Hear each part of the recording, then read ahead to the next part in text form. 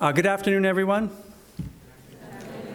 My name is Jim Ryan, and I am the president of the University of Virginia. I would like to welcome members of our Board of Visitors, members of the trustees of the Thomas Jefferson Foundation, Foundation President Leslie Green Bowman, Dean Goluboff, and the law school community. Thank you all for being here as we award the Thomas Jefferson Medal in Law to Justice Stephen Breyer. I will be very brief. I'll talk just a little bit about the Thomas Jefferson medals themselves and then turn the podium over to Dean Goluboff.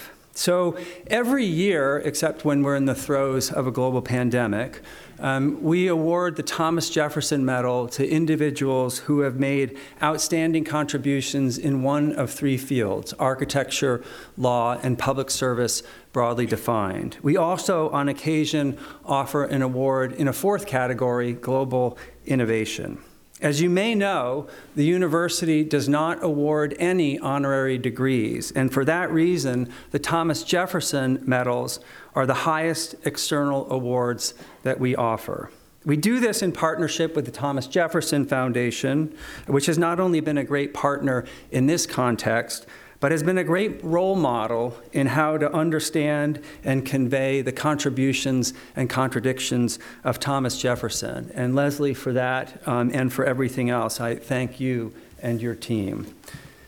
Many of the ideals that Jefferson espoused remain central to the American experiment and remain at the heart of UVA, including the idea of citizen leadership and public service. Today, we honor Justice Breyer, a lifelong leader and a public servant whose devotion to upholding the values set forth in our Constitution has touched the lives of every American.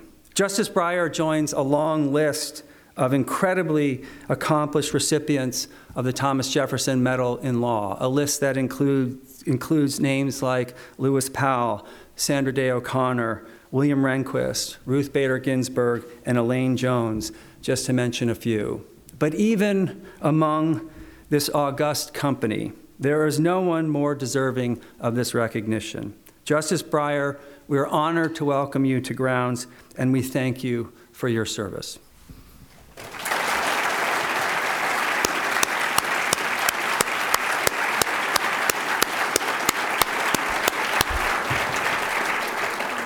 And with that, I'd like to call to the podium my friend and colleague, Dean Risa Goluboff.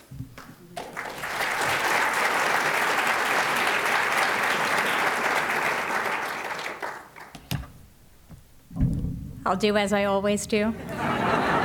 Lower the podium. My first act. President Ryan, President Bowman, distinguished guests, ladies and gentlemen, I am thrilled to present the Honorable Stephen G. Breyer, Associate Justice of the Supreme Court of the United States, as the 2022 recipient of the Thomas Jefferson Foundation Medal in Law. For the highest honor given by a university dedicated to the training of leaders and servants of democracy, there is no more fitting recipient than this exemplary statesman who has devoted his career to such service.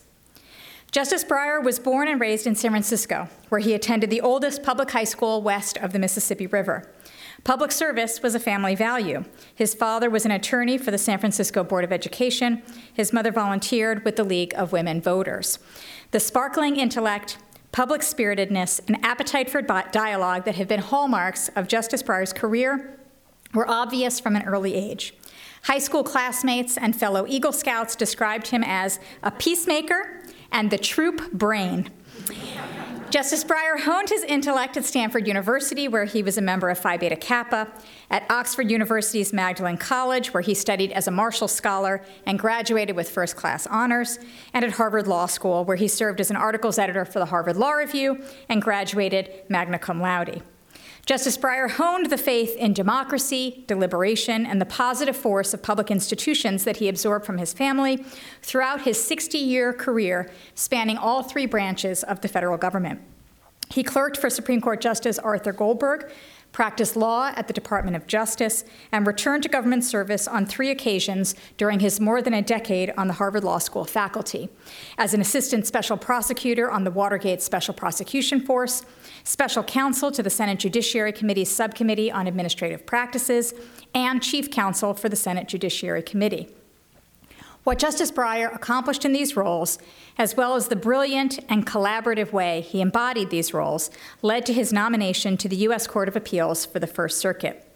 Justice Breyer was the only judicial candidate President Jimmy Carter nominated after losing the 1980 election to Ronald Reagan, and he was confirmed 80-10 by the Senate. It was a different time from now, yes, with different politics and less polarization, but President Carter chose Stephen Breyer and not someone else in that moment and for that bipartisan confirmation process. 14 years later, when President Bill Clinton nominated him to the Supreme Court, he too highlighted Justice Breyer's, quote, gift as a consensus builder, and, quote, his extraordinary intellectual talents. Those virtues have been on full display during Justice Breyer's 28 years on the Supreme Court. His belief in deliberation and the importance of relationships have made him the glue among his colleagues, and his commitment to the court's unique role in the American constitutional scheme has made him its greatest institutional champion. Justice Breyer's commitments to democracy and deliberation are equally core to his singular approach to constitutional interpretation. His theory of active liberty, that government not only can help people, but that government is the people, in his words, calls for judges to facilitate democratic participation on terms of equality. To Justice Breyer, the people are both the theoretical bedrock of the Constitution and the real human beings who make and live by the law every day. Justice Breyer holds out a basic humanity to all he encounters, from those who lack health care to immigrants detained without bail, from the children to whom he reads on National Literacy Day to the new Eagle Scouts to whom he annually writes congratulatory notes. His sense of shared humanity motivates and complements the judicial pragmatism that grew out of his background in administrative law, a field he transformed as a law professor at Harvard. As Justice Breyer retires from the Supreme Court this spring, his legacy will be manifold. It will be found in his dozens of books and scholarly articles, in his lucid and consequential majority opinions, and in the clarion calls for pluralism, equality, and justice that populate his impassioned dissents on issues from school segregation to campaign finance to capital punishment. Justice Breyer's legacy will be found as well in the model he offers us all as a person and a judge. Pragmatist and humanist, institutional defender and great dissenter, capacious intellectual, and authentic and joyous human being, Justice Breyer will be remembered as a statesman of the highest order, whose gifts and service have redounded to the extraordinary benefit of the Supreme Court and this nation. It is one of the happiest and greatest honors of my life to present the Thomas Jefferson Foundation Medal in Law to Supreme Court Justice Stephen G. Breyer.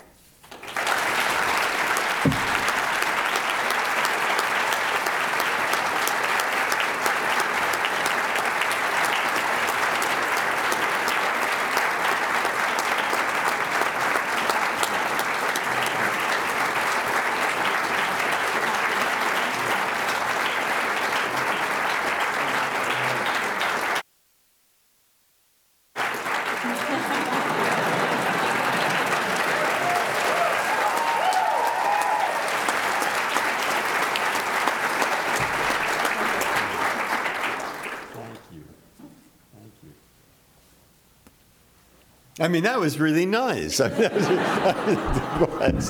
Thank you for all those very kind words. And my legacy, if there is a legacy, I hope there is, my law clerks. Right, of which Risa was one. And President Ryan really said what I was going to say. He used the two words. The two words were, well, what were they? Ideals, experiment. That's it. I mean, why do I say that? I mean, you know, actually, very few people know this, but Thomas Jefferson was not actually awarded the Thomas Jefferson Medal. Oh, he should have been. I mean, my goodness, what an honor it is for me. What a real honor it is to receive this. And I think of Thomas Jefferson, and I think of that word values and so forth. Because I just read, which is a pretty good book of McCullough, Friendly Rivals, and or Friendly Enemies, I think that's the name. And it was about Adams and Jefferson. And the question is, of those founders, who was the greatest? And McCullough thinks, he says, well, Adams was much more of a realist and actually knew a lot more about politics and was very good at getting something done that would work. And Jefferson is, oh God, he's up there. So, or he has his friends in France he's trying to impress, or whatever. But he ends up with Jefferson. And why? Just because of the word you said, I think, in large part, the values. So we had to learn that in school. You look at the Declaration of Independence. There it is. I think in a single sentence. I mean, we hold these truths to be self-evident. That all men are created equal. Mm-hmm. That they are endowed by their Creator with certain inalienable rights. That among these are life, liberty, and the pursuit of happiness. That to secure these rights, governments are instituted among men, deriving their just power from the consent of the governed. And there you have it. You have to say by men, he meant women too. And there we are. The ideals of America in a single sentence. And that's the word. And we have that right in our minds. Whether Joanna, who's trying to encourage our grandchildren to memorize this stuff, is there or not, but there we are. All right, but the other word you used was experiment. And I like reading that not necessarily in Jefferson. I read it, George Washington wrote a very good letter about that to one of his friends.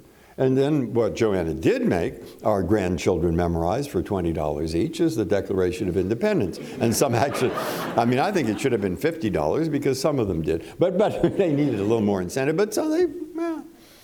And you didn't have to go beyond, which I sometimes can get it right, that Gettysburg Address, 7 years ago. Right? Why 7 years? That's a good question. That's not the Constitution he's referring back to. It's Declaration of Independence. And that word equality is right there. And that's what he's going back to, the sentence of Jefferson. And then he says, 7 years ago, our fathers brought forth upon this continent a new nation conceived in liberty and dedicated to the proposition of that all men are created equal. Right? That's Jefferson. Okay? We are now engaged in a great war to see whether this nation or any nation so conceived and so dedicated can long endure. Yeah, that's the experiment. And why is it, Frederick Douglass says, that Lincoln was more interested in holding that Union together even than ending slavery? And that's a big historical debatable point. Very interesting. But if he was, it's because he understood this experiment. Can we get that ideal? Really there, not there on paper. And and he knew those people in France. He knew those Enlightenment figures. Now, I don't mean to sound from my tone of voice that I don't respect Voltaire, my God, of course. But, these intellectuals, all for it, all for those ideals. But from time to time, they might say, but it won't work. It won't work. Let them try. Oh, no, we want them to. Oh, well. Yeah. But what the founders are thinking is they're thinking, and that's what Lincoln's thinking, we're going to show them. We will show them that it will work. It will work. We'll do it. And my goodness, that Civil War, well, it's going to end slavery. So, if who wins? Not such an easy question, my friends. But there, Lincoln is reminding people of that. We're going to win. Terrible cost. We'll win. And that will show that the experiment works. So I like those two words very much, President Ryan. What? Word value, values. Word experiment. And why particularly? Well, we're in it now, aren't we? Same experiment. Same experiment. Can we make it work? Will we? Experiment what? Experiment to go back to those values that we hold. The values are there, and sometimes some of them are realized to some degree. And can we do better? And make them work? And do more? Yeah, that's a question. And every day. And so when I think of the answer to that question, I go back and I think of the values, and I think how really an honor it is to receive this medal and the book, the words of Thomas Jefferson. Quite right. I think of that honor, but I think back and say, well, I'm not the only one who has received recognition through the words of Jefferson. So are the teachers, the administrators, the students, namely every one of us. We're all part of being the recipients of the medal, and certainly the part that takes up the word experiment and says, we will succeed. We will do it. And we're fairly good as Americans at getting together in projects, and that's a pretty good project. It's a pretty important one. So now what I can say, because I'm old enough to get this medal, you see, and I can say, you know who's going to decide whether we do? You know who's going to decide whether we do live up to the ideals? Do you know who's going to decide whether or not that experiment in trying to achieve those ideals will work? And the answer is simple for me. The answer is simply you. And I say this to the high school students. I say this to the college students. I will say it to the law students. I will say, my friends, it is you who will decide. It is you who will figure out how to do it. And it is you, because I have confidence, will see that the experiment will continue and will not work perfectly, but will have its successes. And so I thank you very much for this medal and for the book. Thank you.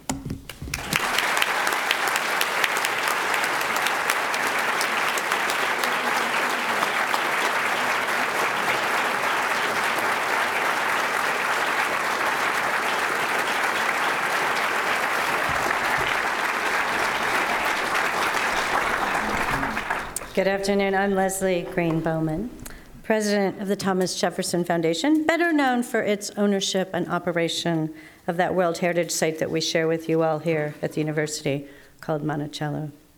President Ryan, Dean Goluboff, thank you for the opportunity to provide brief remarks in honor of our 2022 Thomas Jefferson Foundation medalist in law, Justice Stephen Breyer. In 1796, Thomas Jefferson wrote to Edward Rutledge of South Carolina. Rutledge was a fellow signer, a sometimes political antagonist, and, here's the important part, a fellow gardener. Jefferson was in his early 50s, and he had devoted the majority of his adult life to public service, not unlike someone on the stage here. But he was not yet president or even vice president. After first inquiring about garden peas, his favorite vegetable, Jefferson got to the heart of it and gently reprimanded Rutledge for failing to seek national office. In lawyerly fashion, Jefferson made his case with these words, not quite as famous as that sentence Justice Breyer read, but one you'll recognize. There is a debt of service due from every man to his country, proportioned to the bounties which nature and fortune have measured to him. Justice Breyer, you have paid that debt of service many times over, so much so that the debt now owed is one of gratitude to you by our country and we, your fellow citizens. As you embark upon your own retirement, you richly deserve what Jefferson described to John Adams as his own vision for retirement: to leave to others the sublime delights of riding in the storm, better pleased with sound sleep, encircled with the society of neighbors and friends. Justice Breyer, we thank you for your service, and we wish for you sound sleep in the encircling society of family, friends, and neighbors. And now I'm delighted to turn things over to Dean Goluboff and Justice Breyer for what I know will be a stimulating and edifying conversation. Thank you.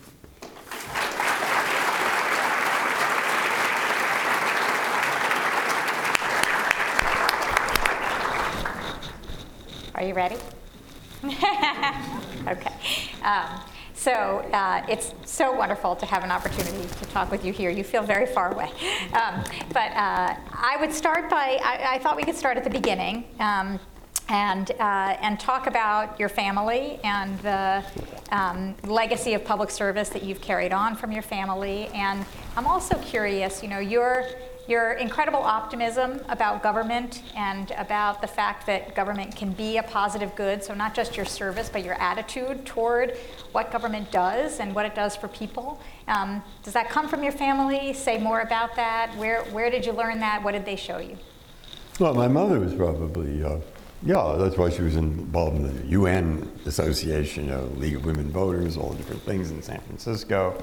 We're going to improve various ways in which government worked and so forth. And my father was pretty practical. I mean, you can't be lawyer for the school board without being practical and being, and Ketanji's father's lawyer for the school board in Miami. You have, my father used to say the most important thing you can know as a school board attorney is a geography. Why geography, people would say? Well, just one question, what? You'd say, where is City Hall? And so he was interested in trying to make these institutions work. Okay. So you then became a person who tried to make institutions work, and I get the sense from your biography that your time on the Judiciary Committee and working on the Hill was really formative to how you think about government working, how you think about talking with people who might have different views from you and the value of that. And can you talk a little bit about that?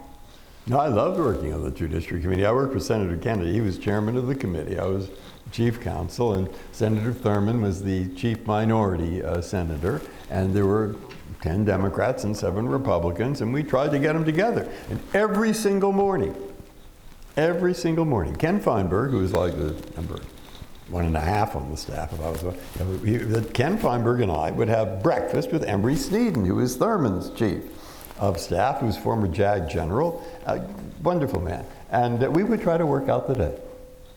And our plan was usually no secrets, no surprises. We would try to figure out how, well, we called it open conniving, openly arrived at. And we try to get these things, certain legislative items and others, in a situation where whether you were a Republican or a Democrat, you could vote for them. You see, to these things, this group could say to its constituents, and the other things they could say to the other constituents, and it all fit together. It was honest, but they ended up being able to vote for it, and they liked that. They appreciated that. They wanted, and that's why people criticize I don't know, maybe it's all changed 1,000,000%, but I don't see why a person would spend time in public life unless somewhere down deep he wanted to do something good for the country. And that's there. That's there. I think whether you're a Republican, whether you're a Democrat, whatever you are, you have to tap it. The job of the staff is to get it into a situation where they can do it. And that's not so easy, but it was fun. I loved it.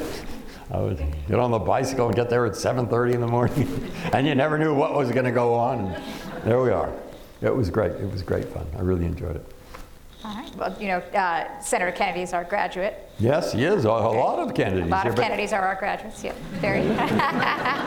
And Mort Kaplan taught them tax. I remember that. It was great. Yeah. Here we are in Kaplan Auditorium, and very fitting.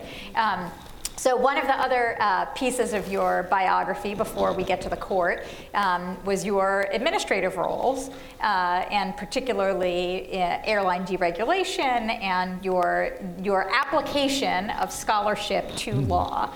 And I wonder if you could talk about that and what that was like, and then also the extent to which you see that experience or that administrative law expertise then affecting the way you think about the Constitution, the way you think about judging once you join the judiciary.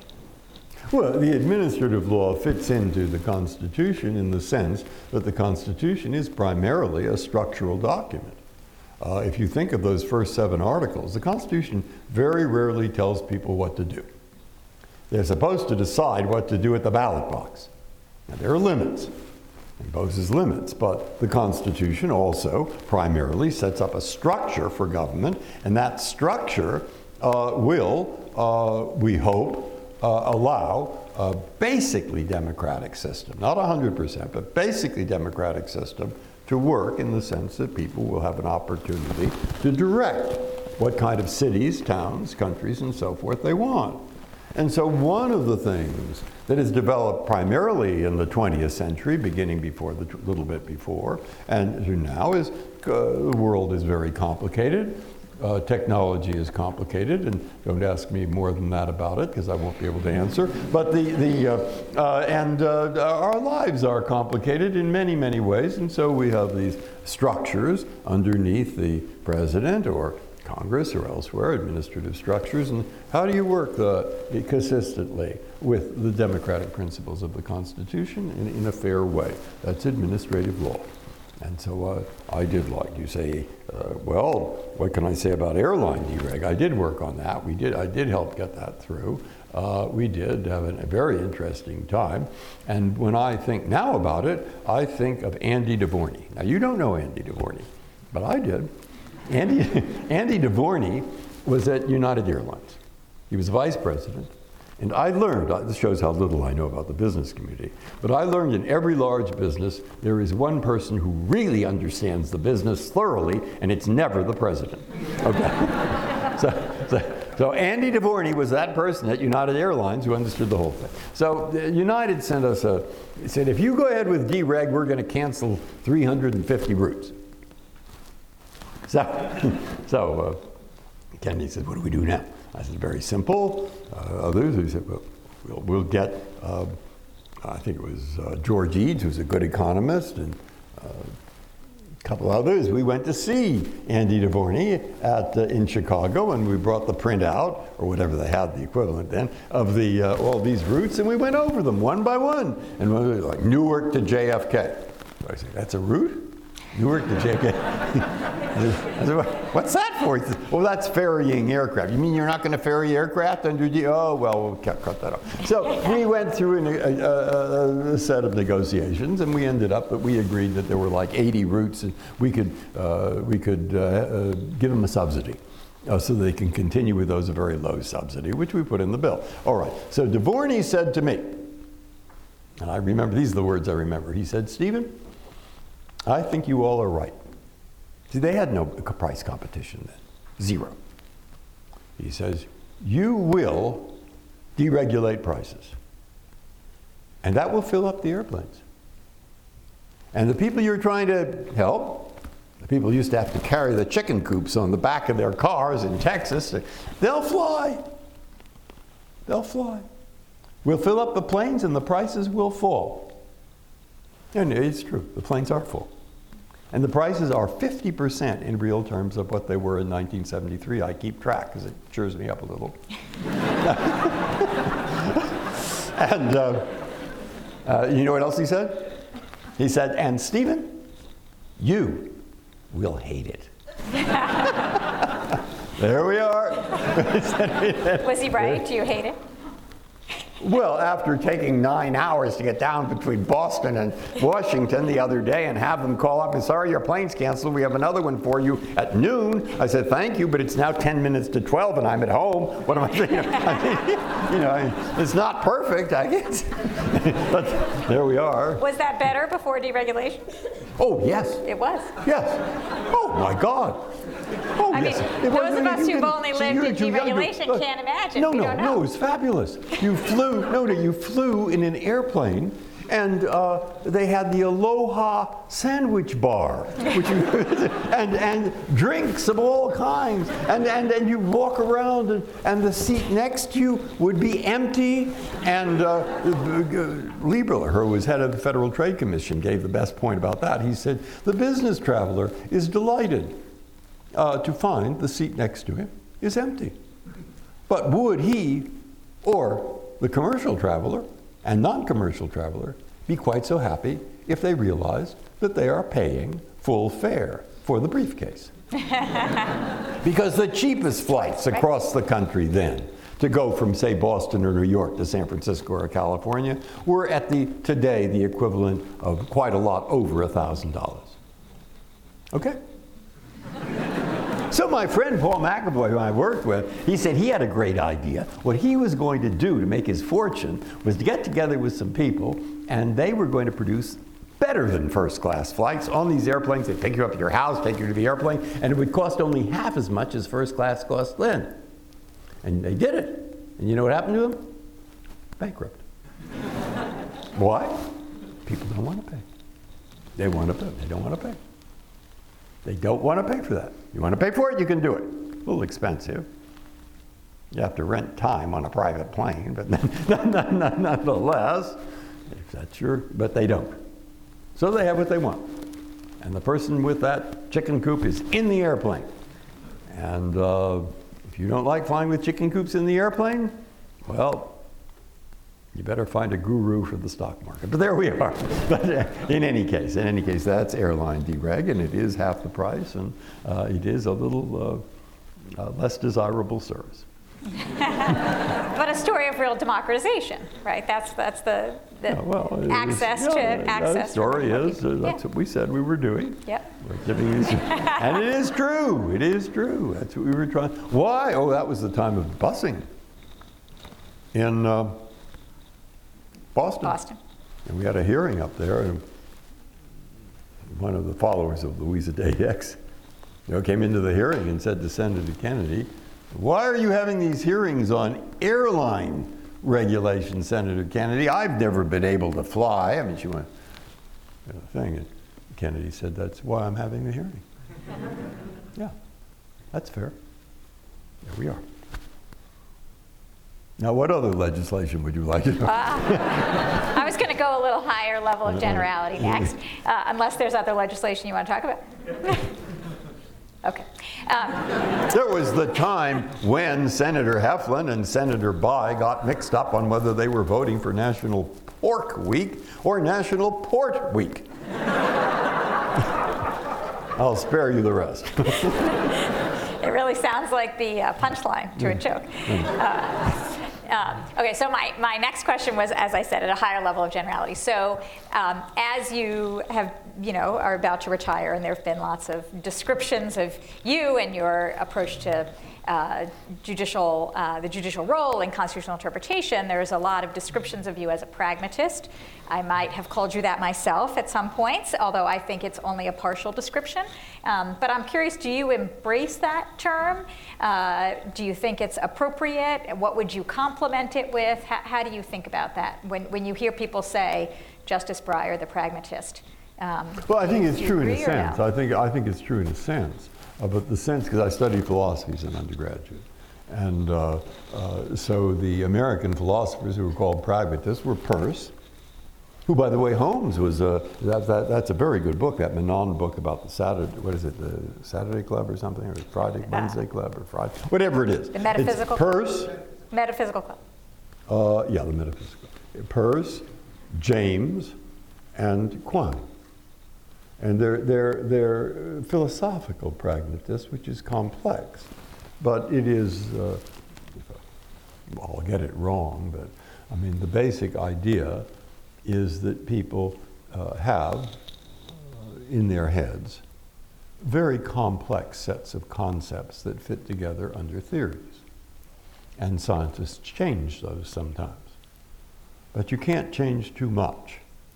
And when you decide that this is false, because of the observations you've had or whatever, you might have been able to say this is true, but you would have had to change so much in terms of your basic theoretical beliefs about how people perceive things, or about what nature is like, or about what mathematics is like, that we wouldn't, because the system as a whole won't work.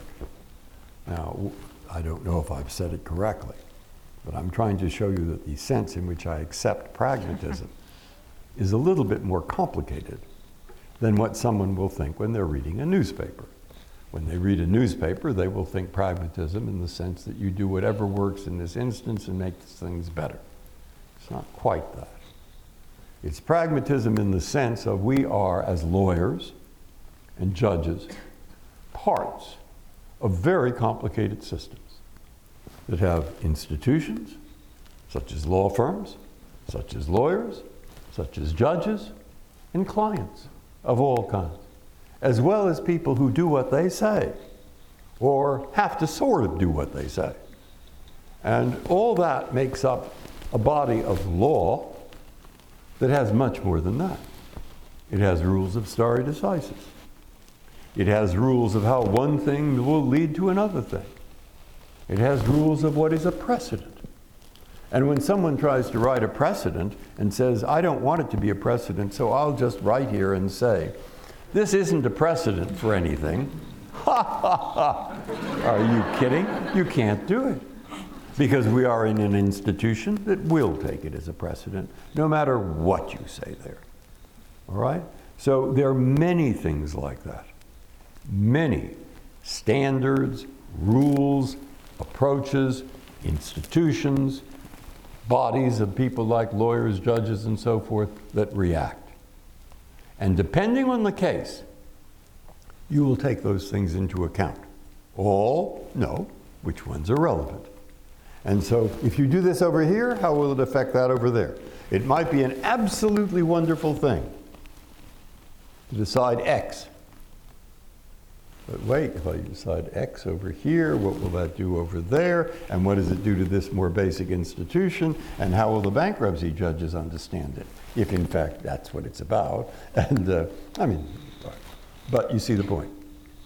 So that's what Quine sees from a point of view of epistemological theory. He calls it a network, a great net of beliefs. Push this here, change that. In that sense, I would say I've read his book, and I think there are analogies to law, and I think that those analogies are useful. And overall, in the very long run, and enough people working at this long enough, law should work out, which means it will work better for the people who have to live within those systems. Trying to do that just over here, over there, and make it a little bit better, that's not so easy. But that's what you have to try. So in that system, and that's a fairly functionalist view, right, and in the structure of the Constitution, how do you determine when individual rights should be recognized in perhaps opposition to those government officials who are doing their best, or to, when does the structure require the vindication of individual rights that are usually often against the government? How do you know? I can't give you a general answer, but I can give you what I've found an interesting example, which I've written about some. And that, of course, is Brown. But it isn't Brown. I mean, Brown v. Board, well, for quite a long time, people understood that equal protection of the law is not being followed in 1/3 of this country or more. And you would have had to have been blind to think that there was separate but equal going on. It was separate but not equal. Well, everybody knew that. And they knew. And there's an interesting opinion by Holmes, written about 30 years before, on the 15th Amendment, where he says, of course, they're not following the 15th Amendment, but I have to consider that a political question. Why? He's pretty honest about it. He says, because if I write the opposite, nobody's going to do it. Okay? He basically says that. And so when Brown comes along, and Vinson had been, I think, wasn't getting the court enough together. Frankfurters saw that. It's a mean thing to say. But supposedly Phil Elman tells us that at Vinson's funeral, Frankfurter said, now I know there is a God. Now he was thinking of Brown to come. And okay. So I say to the students, and I said to them, so with Brown, fine. And what happened in 1955, the year after Brown? Nothing. Next to nothing. 1956, the students don't say anything then. I say, you're right, double nothing. I say, then in 1957, a judge, actually from North Dakota, I think, in Little Rock, says those 9 black children will enter that white school, Central High. Good. September 1957. They go there. But Governor Faubus was on the doorstep or had control. And the White Citizens Council were all around the school. And Faubus basically said, those children may have a court order, but I have the police. They didn't enter. And the picture of Elizabeth Eckford turning, reading those books, and a white girl in back of her, Hazel Bryant, face contorted with rage. Contorted with rage. I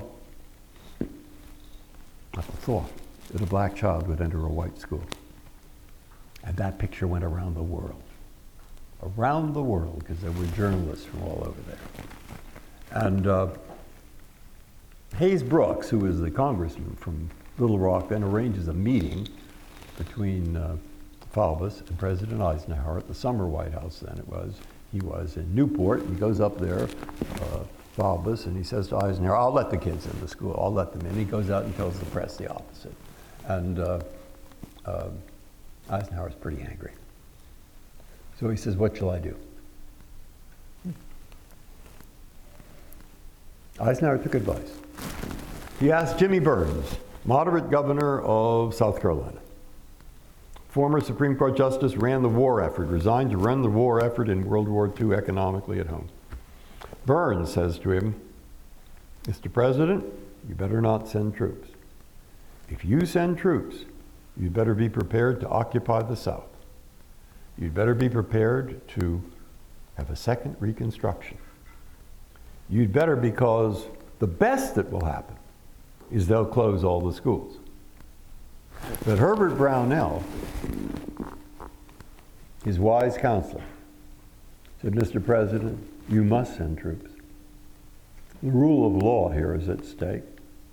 You've got to do it, and Eisenhower sent 1,000 paratroopers from the 101st Airborne, and I promise you that everyone in 1957 in America knew who they were. They were the people who had invaded Normandy and gotten hung up on the steeples and been shot down, and the heroes of the Battle of the Bulge.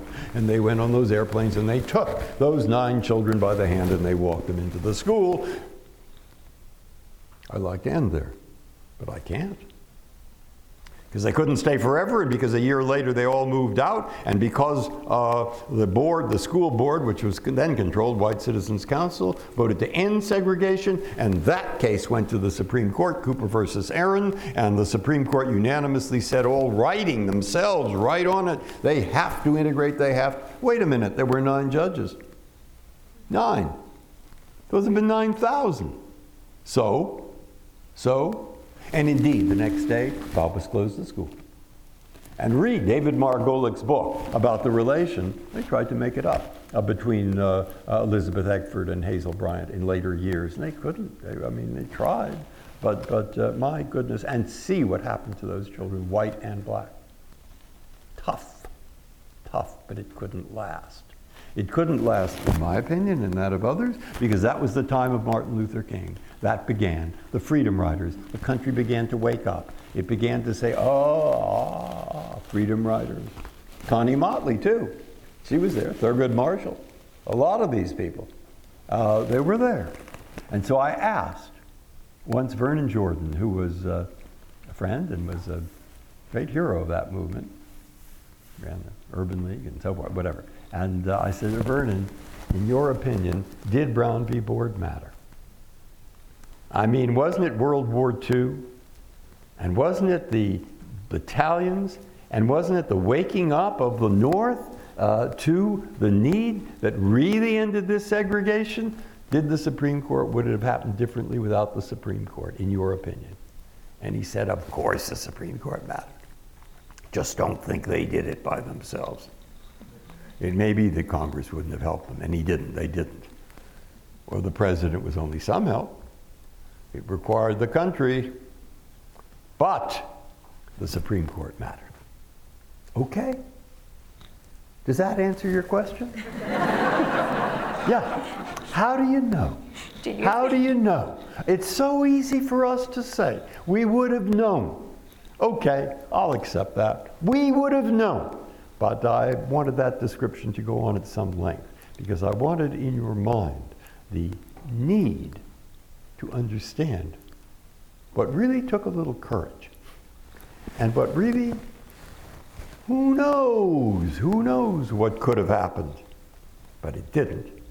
And we came through, and life is not perfect at the moment.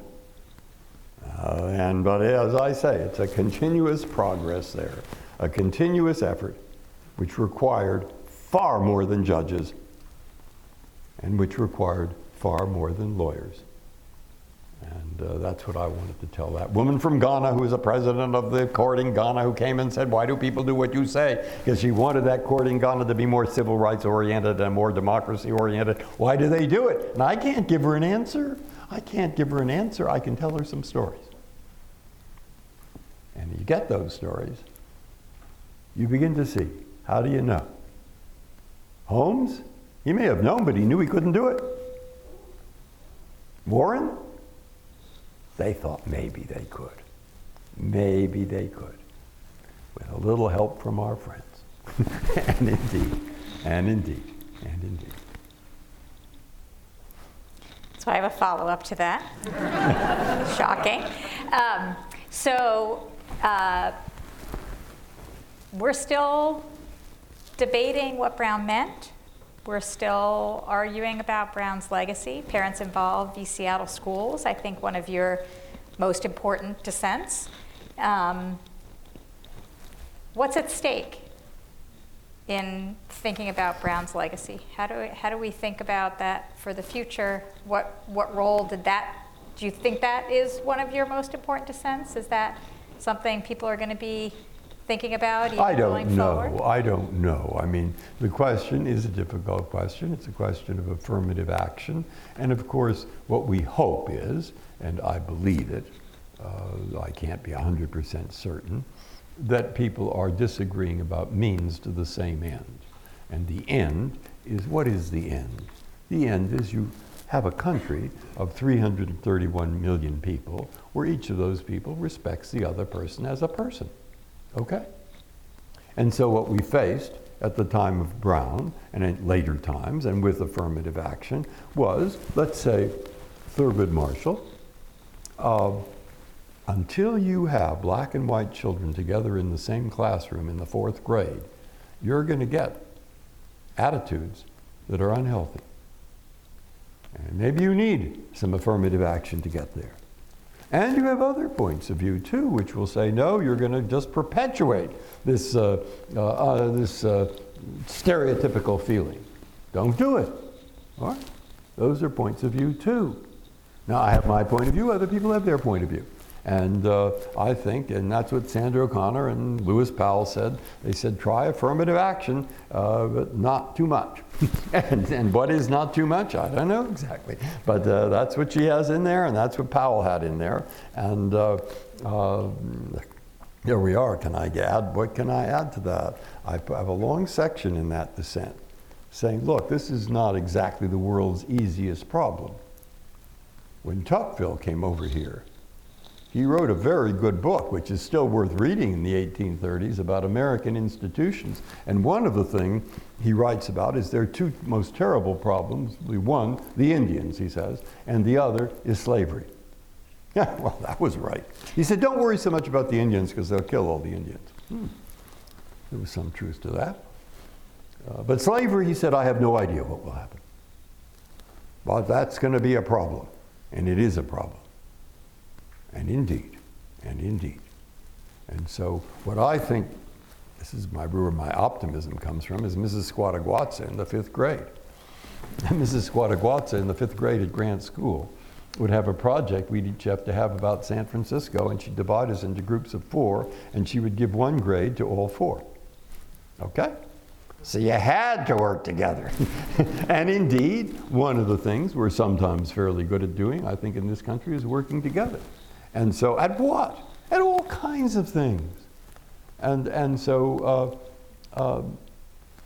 when I saw COVID, you know, I mean, there were groups in Cambridge, Massachusetts, who went out in the neighborhoods and saw that some people needed food or they were old and having a hard time getting around. And that wasn't confined to Cambridge, Massachusetts. It would exist right here in Charlottesville. It would exist in St. Louis. It would exist in San Diego. It's all over the place. And that's because that's one of the things I think, perhaps it's conceited, but I think for America, we're fairly good at it. And so I think if someone gives us this challenge, as we certainly are seeing it, we are going to create, we will create a world. It takes time, but we will create a country where, that's Frederick Douglass, where people are respected as individuals. And what's the general attitude? Hard to express in words, but I like this. It's a tone of voice. I was nominated to the Supreme Court. I was confirmed. I was on the airplane with Senator Kennedy after being confirmed. We got off the plane at Logan, walked down the ramp, and there's a reporter there, a woman from a Jewish newspaper. And she says, how do you feel about 2 Jews being on the Supreme Court? And I said, because Kennedy didn't know I'd do this, so he was trying to whisper about it. I said, just like this, because it's what I thought. Fine. Yeah. Fine. Okay. So, yeah, that's it. That's it. And we're moving there. I like that. Fine. Okay. Hey, what's the problem? I mean, don't say what's the problem. Say what's the problem. There might be a problem. There is no problem. and that's that is the sort of attitude. The sort of attitude that we may have a ways to go, but we'll get there. Okay. I'm an optimist too, so I like the optimism. So 28 years on the court. What has changed? What has not changed? Your I've gotten role, older. Well, I was going to say, you are no longer the junior justice, which you were when I was a clerk, but other than that, or including that, what has changed? Well, it's a different court in this respect. I mean, I started out with Sandra and David Souter and Sandra O'Connor and others who, while we don't always agree on things, they have a sort of basic attitude that I can talk to them pretty easily. I can talk to people now. I can talk to the appointees now. But their attitude is the appropriate way to go about deciding a certain number of cases. It's not political. It's just that it's a different approach. And who knows? The court hasn't changed its approaches in the past. I mean, the New Deal court was not the court of Chief Justice Stone. And it wasn't the court of the Four Horsemen. And gradually, the country had changed. The problems were different. And the court changes very slowly, too. Very slowly. And in that sense, there is a political aspect because of changes in who's appointed. Now, I think the question to think about for those interested is not so much politics. if they're interested in law, think about, is the court changing, and how much, and where, and should it? All right, and the answers to that are going to be sometimes more technical than you might think. And those kinds of things are harder to think about and decide how to change and what to say and so forth than you might think. And what is the greatest ally, in my opinion, if I take as a given that the way I've been working is preferable, surprise, surprise, I think it is, but is time is an ally. Time is an ally. Why? Because when you're first appointed to that court, it takes 3 to 5 years before you can settle down. I mean, first thing, you don't say to anybody, but my God, can I do this job? And whatever you say, and however confident you may appear, you're thinking, I hope so. And it takes 3 or 5 years. Douglas said 5 years. I think David Souter said 3 years. And then you think, well, I can do the best I can. I'll do the best I can. Every minute. And that's true. But time also allows you to absorb mores. And I say mores and customs because I think within the court, but also in the country, and also in lots of institutions, we being different groups, same groups, different approaches, we develop mores that allow this complicated, multiracial, religious, national origin, anything you want, this complicated country to live in a way that's basically lives up to Jefferson's ideals, which it doesn't, but it tries. and that's so I think time, because the mores, the nature of the institution, all those things won't change so quickly, and people will absorb them. And administrative law, should we overrule Chevron? That's a good fighting. but it's more than that. It's more than that that's underneath that question.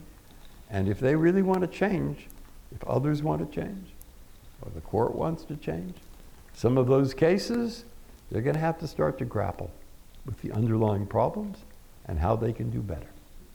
And all that takes time. So I say, yeah, there have been some changes. I don't really call them political. And will they turn out to be sort of watershed in the court? I don't know. No one knows, including the people involved. There we are. There's a very good non-answer.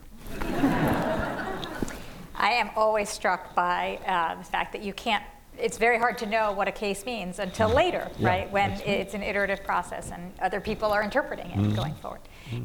So speaking of becoming a justice and new justices, Ketanji Brown Jackson just confirmed you are clerk. And I'm curious for you to share a little bit about, there's been a lot of talk by Vince Chabria, my co-clerk, who's a judge with your brother on the Northern District of California, about how diverse your clerks are and how you mentor your clerks, and we go out into the world. And I'm curious to hear you say a little bit about that and about your relationships with your clerks, and maybe how you feel about this Supreme Court seat, number 2, now going to a former clerk. That's great. I feel very good about that. I thought a softball was in order. Right. And how they're my family. I mean, they're an enlarged family, but you have no idea what pleasure it is for me to walk into the room. It's a little, I have this case today. My God, what am I going to do with the bankruptcy and the thing and that, and Clarence Thomas. What was the case we had? It was so technical.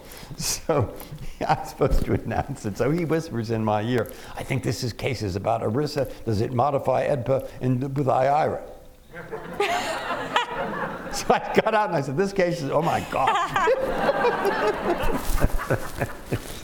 But then I walk into my room and see my clerks. And we sit down, it's great. and I follow what they do, and I'm delighted. I'm delighted when they do well. Always. I was here. We are. Okay, my last question before we open it up to the audience for some questions, and this is a good segue question, I think. There's a lot of discussion these days about free speech on campus and the contours of free speech and how we should think about inviting people to speech and the obligations of people within a particular community to one another and what free speech protects. These are fairly heated conversations, and they're happening, I think, at universities all over. I think they're particularly important for law schools, where we're in the business of speaking and listening and making arguments and having to account for other people's arguments. And I'm curious if you have thoughts about that whole panoply of questions. Yeah, I personally am in favor of free speech. Me too.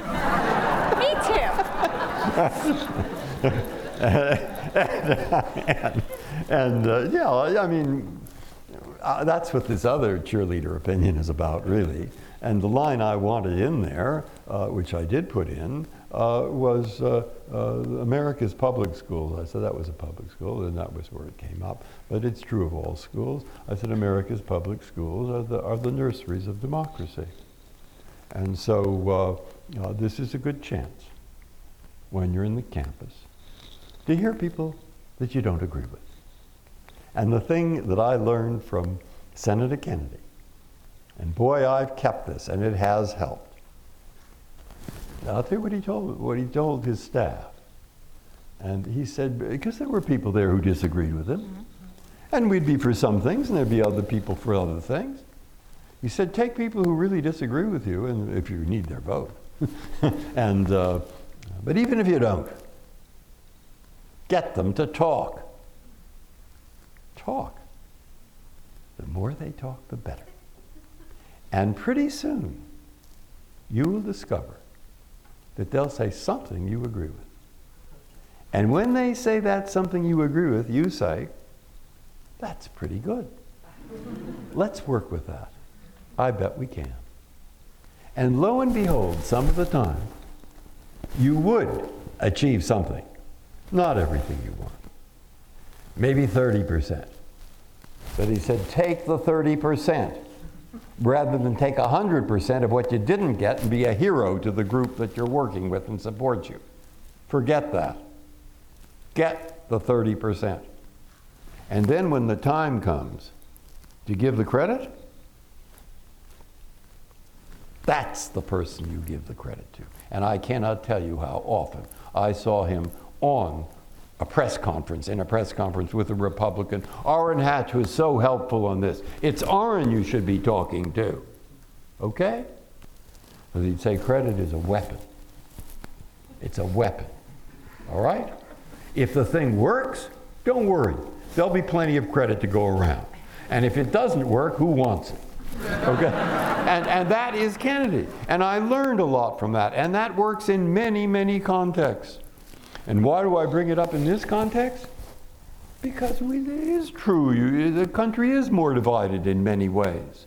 All right, so well, it's easy to go sit and say how right you are and how wrong some other person is, particularly with people who agree with you. I mean, you know, that doesn't require a genius to do that. But listen to the people who disagree with you. And then they'll say something, maybe, if you're lucky. You needn't be that lucky, they're going to. And you think, man, maybe we can work with that. And maybe this speaker said it, but maybe some friend of his on the campus is saying the same thing, and talk to them. And I say, hey, my friends, do not sit around and be so cynical. Do not sit around and say, oh, this country is hopeless. Do not sit around and say, oh, gee, all these politicians are crooks. Oh, gee, it's so terrible. So, no, hey, thank you. I can get a record with that. But let's work on this. Let's listen to people who disagree with us. Let's try and bring them along, or at least find some areas. And then we work with that. And so that's what I want to tell the high school students. I say what I think I tell them about Mrs. Quataguatsa. And I say, you can work together. You can work together, just don't be so cynical. Just don't sit there and that gives nobody anything. Go and participate in public life. If you really want to participate on the library board, great. You want to participate in the public school system, wonderful. You want to go participate, I don't care how. You go participate, and you practice. You practice working with other people. And you participate, you practice, you listen, and when you think you can't stand it anymore and you just can't bear what they're saying and what it is, I'll tell you who public enemy number one is, and you'll tell you how to find him. It's called the mirror. All right? So that's tough. But you wanted to know what I thought about it, and that's what I think about it.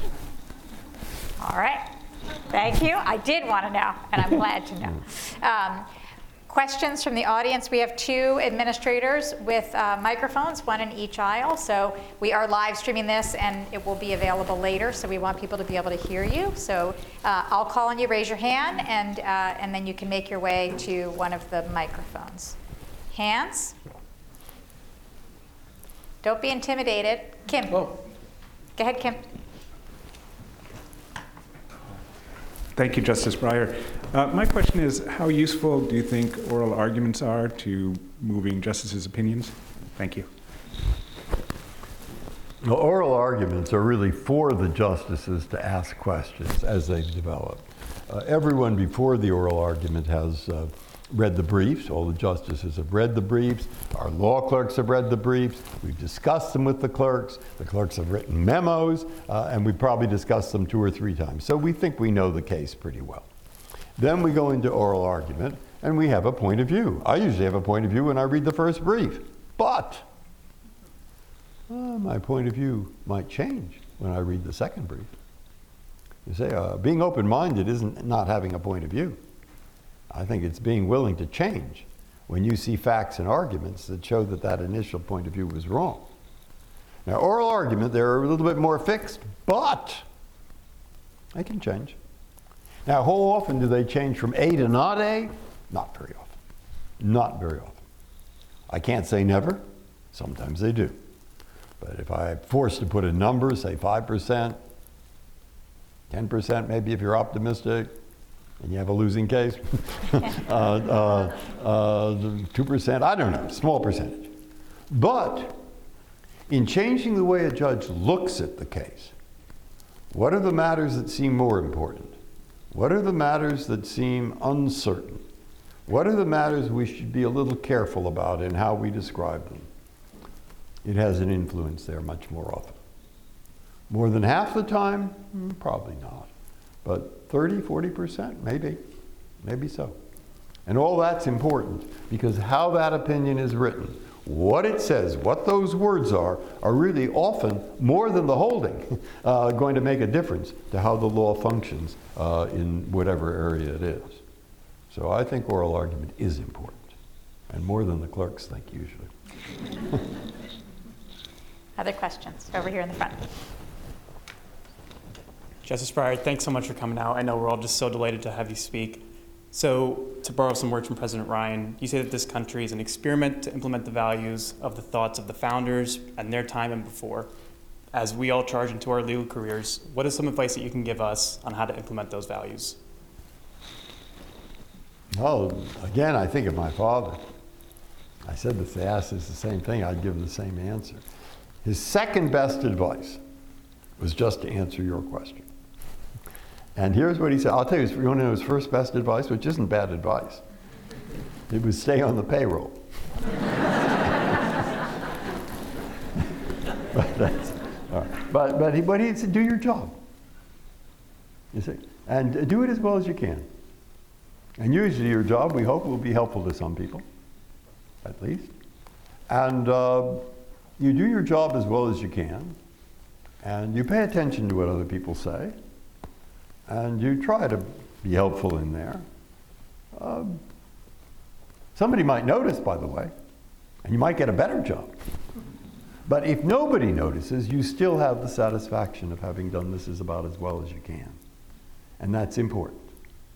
And that's what he told me. And that's what I've tried to do.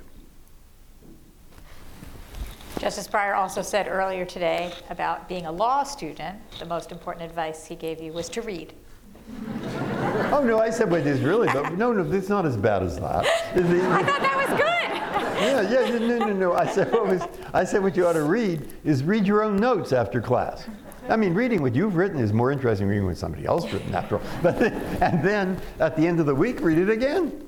And if you do that as a law student, and you really do it, it's pretty hard to do. And you do that every week, by the time the exam comes around, you'll discover it's much easier to remember what anybody said in the class. Oh, okay. I think that's not bad. Excellent. That's why I wanted you to repeat it. I thought it was great advice. Yeah. Other questions? Yep, in the middle.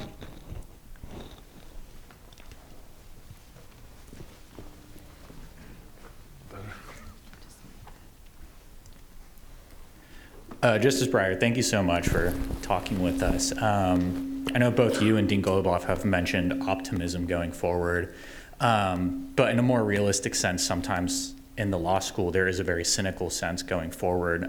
Currently, we're seeing what should be settled principles and precedent kind of coming under attack, such as Roe v. Wade, and even a current congressional member stating that Loving v. Virginia was poorly decided. Does this worry you going forward? I'm always worried when people don't. Of course, but the question isn't whether to be worried. The question is that if people say what they're thinking, that's what they're thinking. Okay? So now the question for us, I mean people who don't necessarily agree, is, all right, what do we do? And going around bearing your, Arthur Goldberg said that to me once when I clerked for Arthur Goldberg. And I know this is a little corny what he said, it's sort of stupid, but it made an impression on me. What he said was, somebody else was disagreeing. And I said, well, we got to write this because we're so right. And he said, no, don't bother writing again. We've written our point, and that's what we can do. And I said, well, we got to do something more. And he'd say, what do you want me to do, cry? Hey, okay. So we figure out. And that's why I thought Senator Kennedy's advice is good. And remember what used to be, you don't even know, you're too young. But it used to be what Ruth used to say. The woman's place is in the home.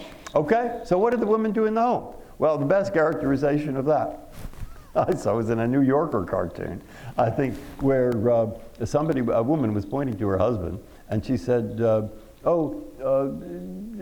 he decides all the important, I just sort of do the minor things, like take care of the house and see that the children are at school and see they have enough to eat and wear and have their friends over and so. But he decides the really important things, like what should we do in Vietnam and how say, all right, you see, please. We do what we can do. And we do what we can do, I think, leans in the direction of listening, talking, persuading, but by no means shutting off the people who have this really different view. And I see that when I see a few numbers. And I say there are an awful lot of people here, and I can only talk to like 14 at a time, sometimes more. But these are all people, a lot of them agree with me already, so I don't need to talk to them. But the point is, participate. Get out there. And you find it hard to get people to agree with you to go to your pro-choice rally. Okay, then let's take them to a different rally. And you're not going to go to the other one, but there are a lot of things. There are lots of things to think about. The world is made of many things, and don't shut them off. You don't shut the people off. One of the great virtues of the country is 331 million people, living together. And what I saw this in an article the other day, that some countries are primarily held together by documents and others by memory. Both in every country, but we're primarily a document. I have it here, I got it in my office. And believe me, this is the document. That's it. And you can get people of very, very different points of view. Not always agreeing about how to interpret this, but they'll say, yeah, even if they don't know exactly what's in it. And that helps us stay together. It really does. And I see it every day, and I marvel at it every day. Absolutely. So that's the side I'd like you to be on. I'd like you to be on the side that, however worried it is, worry something, keep down in here. Or talk to your pillow or your roommate at night. But, yeah.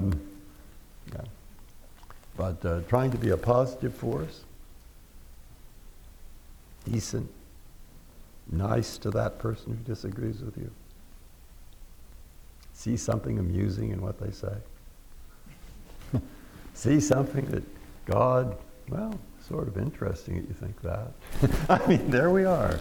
And you're more likely to bring them along. And you can say, well, there are other ways of doing what? What other way? What other way? I mean, I don't know what it is.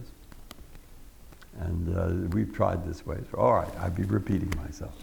But that's what the experience on the court, more so, and in general, that's what it leads me to think we're fairly good at, and that we'll continue to do. And being upset, sure, be upset. Be upset. Tell your mother, father, wife, husband, girlfriend, boyfriend, best pal. But when you're out there and you want to help, help. In the back, right in the back. Thank you, Justice Breyer. How should Supreme Court justices interact with the media and journalists, or to what extent should they? Well, you don't talk about present cases or cases that might come up, and once they learn that you're not going to talk about that, you'll be surprised how rarely they contact you. But I usually do, and I think Rehnquist used to do that, and I think that probably Roberts does too, and probably a few others, is once a year you go out to, there's a regular Supreme Court press corps, and they're much, their articles are much more informed, whether you agree with them or not, they're much more informed. And so once a year we'll go out to a Chinese restaurant, and we have a nice time. And so they've spent 2 more hours learning nothing, but nonetheless, it's just good relationship, and learn something about how the court works, but not individual cases. Can I ask a follow-up to that? Please. Cameras in the courtroom, the experience of COVID, does that change your views in any way of having to do things remotely, and what do you see going forward? COVID, what we did was when it was for that year anyway, a little over a year, we were telephone. Really, the lawyers were on the phone, we were on the phone, and you could ask questions. We had the phone set up in such a way. And our conferences were like that too. No one liked that very much. I mean, it cuts off the human part of it. And so now what we're doing is we're in the courtroom for oral argument, but the public isn't there. The news is press. The press is there, staff, and people who work there, and they all have to have their COVID checked and so forth. And conferences were there. We're all present, almost always. But that's better. And what's grown out of it, which I think is better, is it used to be sort of a total free-for-all. And now we have a slightly more organized way that Roberts will ask the first question. No, usually, well, Roberts could, but usually it's Clarence Thomas who asks the first question. And that's, I've sat next to him for 27 years. I know he has questions and understands the case perfectly well and has questions about it, but he never liked to ask questions. He didn't like to butt in. That's actually the truth of the matter. And so now that it's sort of more stabilized, he asks interesting questions. And there we are. I think that's a big plus. And everybody knows they're going to have a chance. The arguments go on a little longer, but I think that's a good thing. So we're going to have it. Everybody's going to have a chance to ask us questions, and so I think it works a little better, and I think we'll stick to this system, though it does take more time, which, depending on the case, might or might not bother you. More questions? Over here.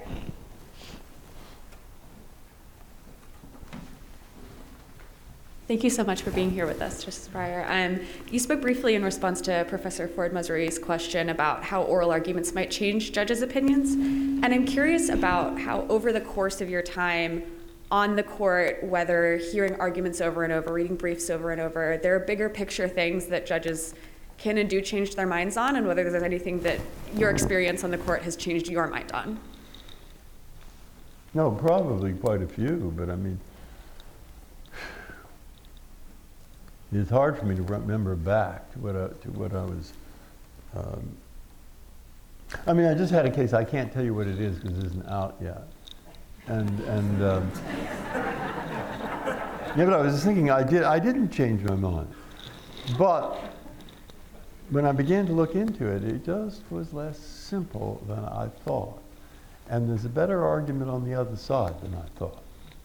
And that happens fairly often. That happens fairly often. You really want something where I would have come out the other way. I mean, I think one of the most interesting areas now, because we're having more of these cases, because more people are the religion cases. Mm-hmm. And how exactly on this freedom of religion part, I mean, I said that to the class earlier, but I mean, the Quakers don't want to pay for Vietnam. That's part of their religion, but they have to.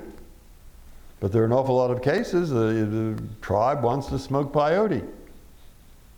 Well, they have a right to. But a different tribe doesn't want the trees cut down for religious, not environmental reasons. And they don't have that right. And what's the underlying principles here? And I've sort of had a hard time with this group. And I think we would. And the person who did, I joined her opinion saying that because it was Amy Barrett. And she said, you know, it's awfully hard to find principles here. I said, I agree with that one. and there we are. All right, one last question over here.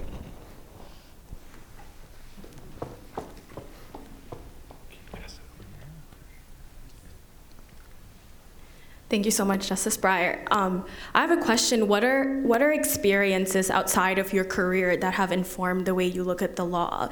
And are there ways in which that you recommend that law students develop themselves outside of their direct interaction with the law and with their career? Yeah, I'd say a law student, and I've said this about judges, because David Bazelon really gave me this advice when I became a judge. He said, find one thing that really interests you that has nothing to do with being a judge. You could say the same thing about a lawyer. And follow it as a hobby. And I've had a couple. I mean, one was this architecture thing I've been on, which is, I've learned a lot. I've learned a lot about sort of architecture, but also about the need for architecture to make a world in which human beings can have decent lives, and how the built environment, which is these buildings and so forth, really affects you in ways you don't know about. But it's there. Psychologically, plays a very important role. And I've heard architects discuss it, and I find it absolutely fascinating. And what I've said often, which is so true, to the students who are about to enter college, and they say, what shall I study? And what they're thinking, they want to be lawyers, and they want to make money. And okay. I won't say I said that. But I say, look, undergraduate, there is no answer for law. You don't know. There's no specific thing. So why don't you, if you want, take some time and study the liberal arts? Learn a foreign language. And it's not too late, you know. If you want to learn Spanish, if you want to learn French, you can do it. And why? And what I say to them is what I've learned over time is that you only have one life, and you know that life pretty well. And so does your family, and so do your friends. And you know theirs, and you know what those lives are like. But there are billions of people who have other lives, you know.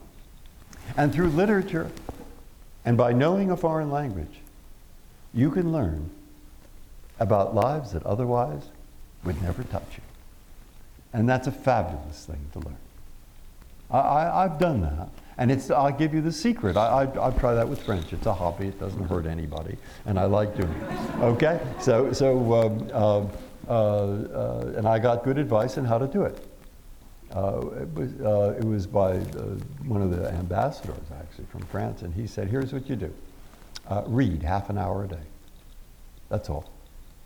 20 minutes. And the first thing is you won't understand a word, but then write down the words you don't understand, look them up in the dictionary. Okay, but don't spend more than 20 minutes to half an hour a day. Oh, I've tried to do that. I've read a lot of things. Interesting. And I heard one of the people, because I was listening to Boujon, it was Giscard d'Estaing, who had been president of France. And he speaks perfect English. And he reads English a half hour a day. You want to learn Spanish? I've tried. You want to learn Spanish? Half an hour a day? You do that for half an hour a day? A year and a half. But my goodness, it will be worth it. It will be worth it. And you want me to tell you how it'll be worth it? I don't know. But it will.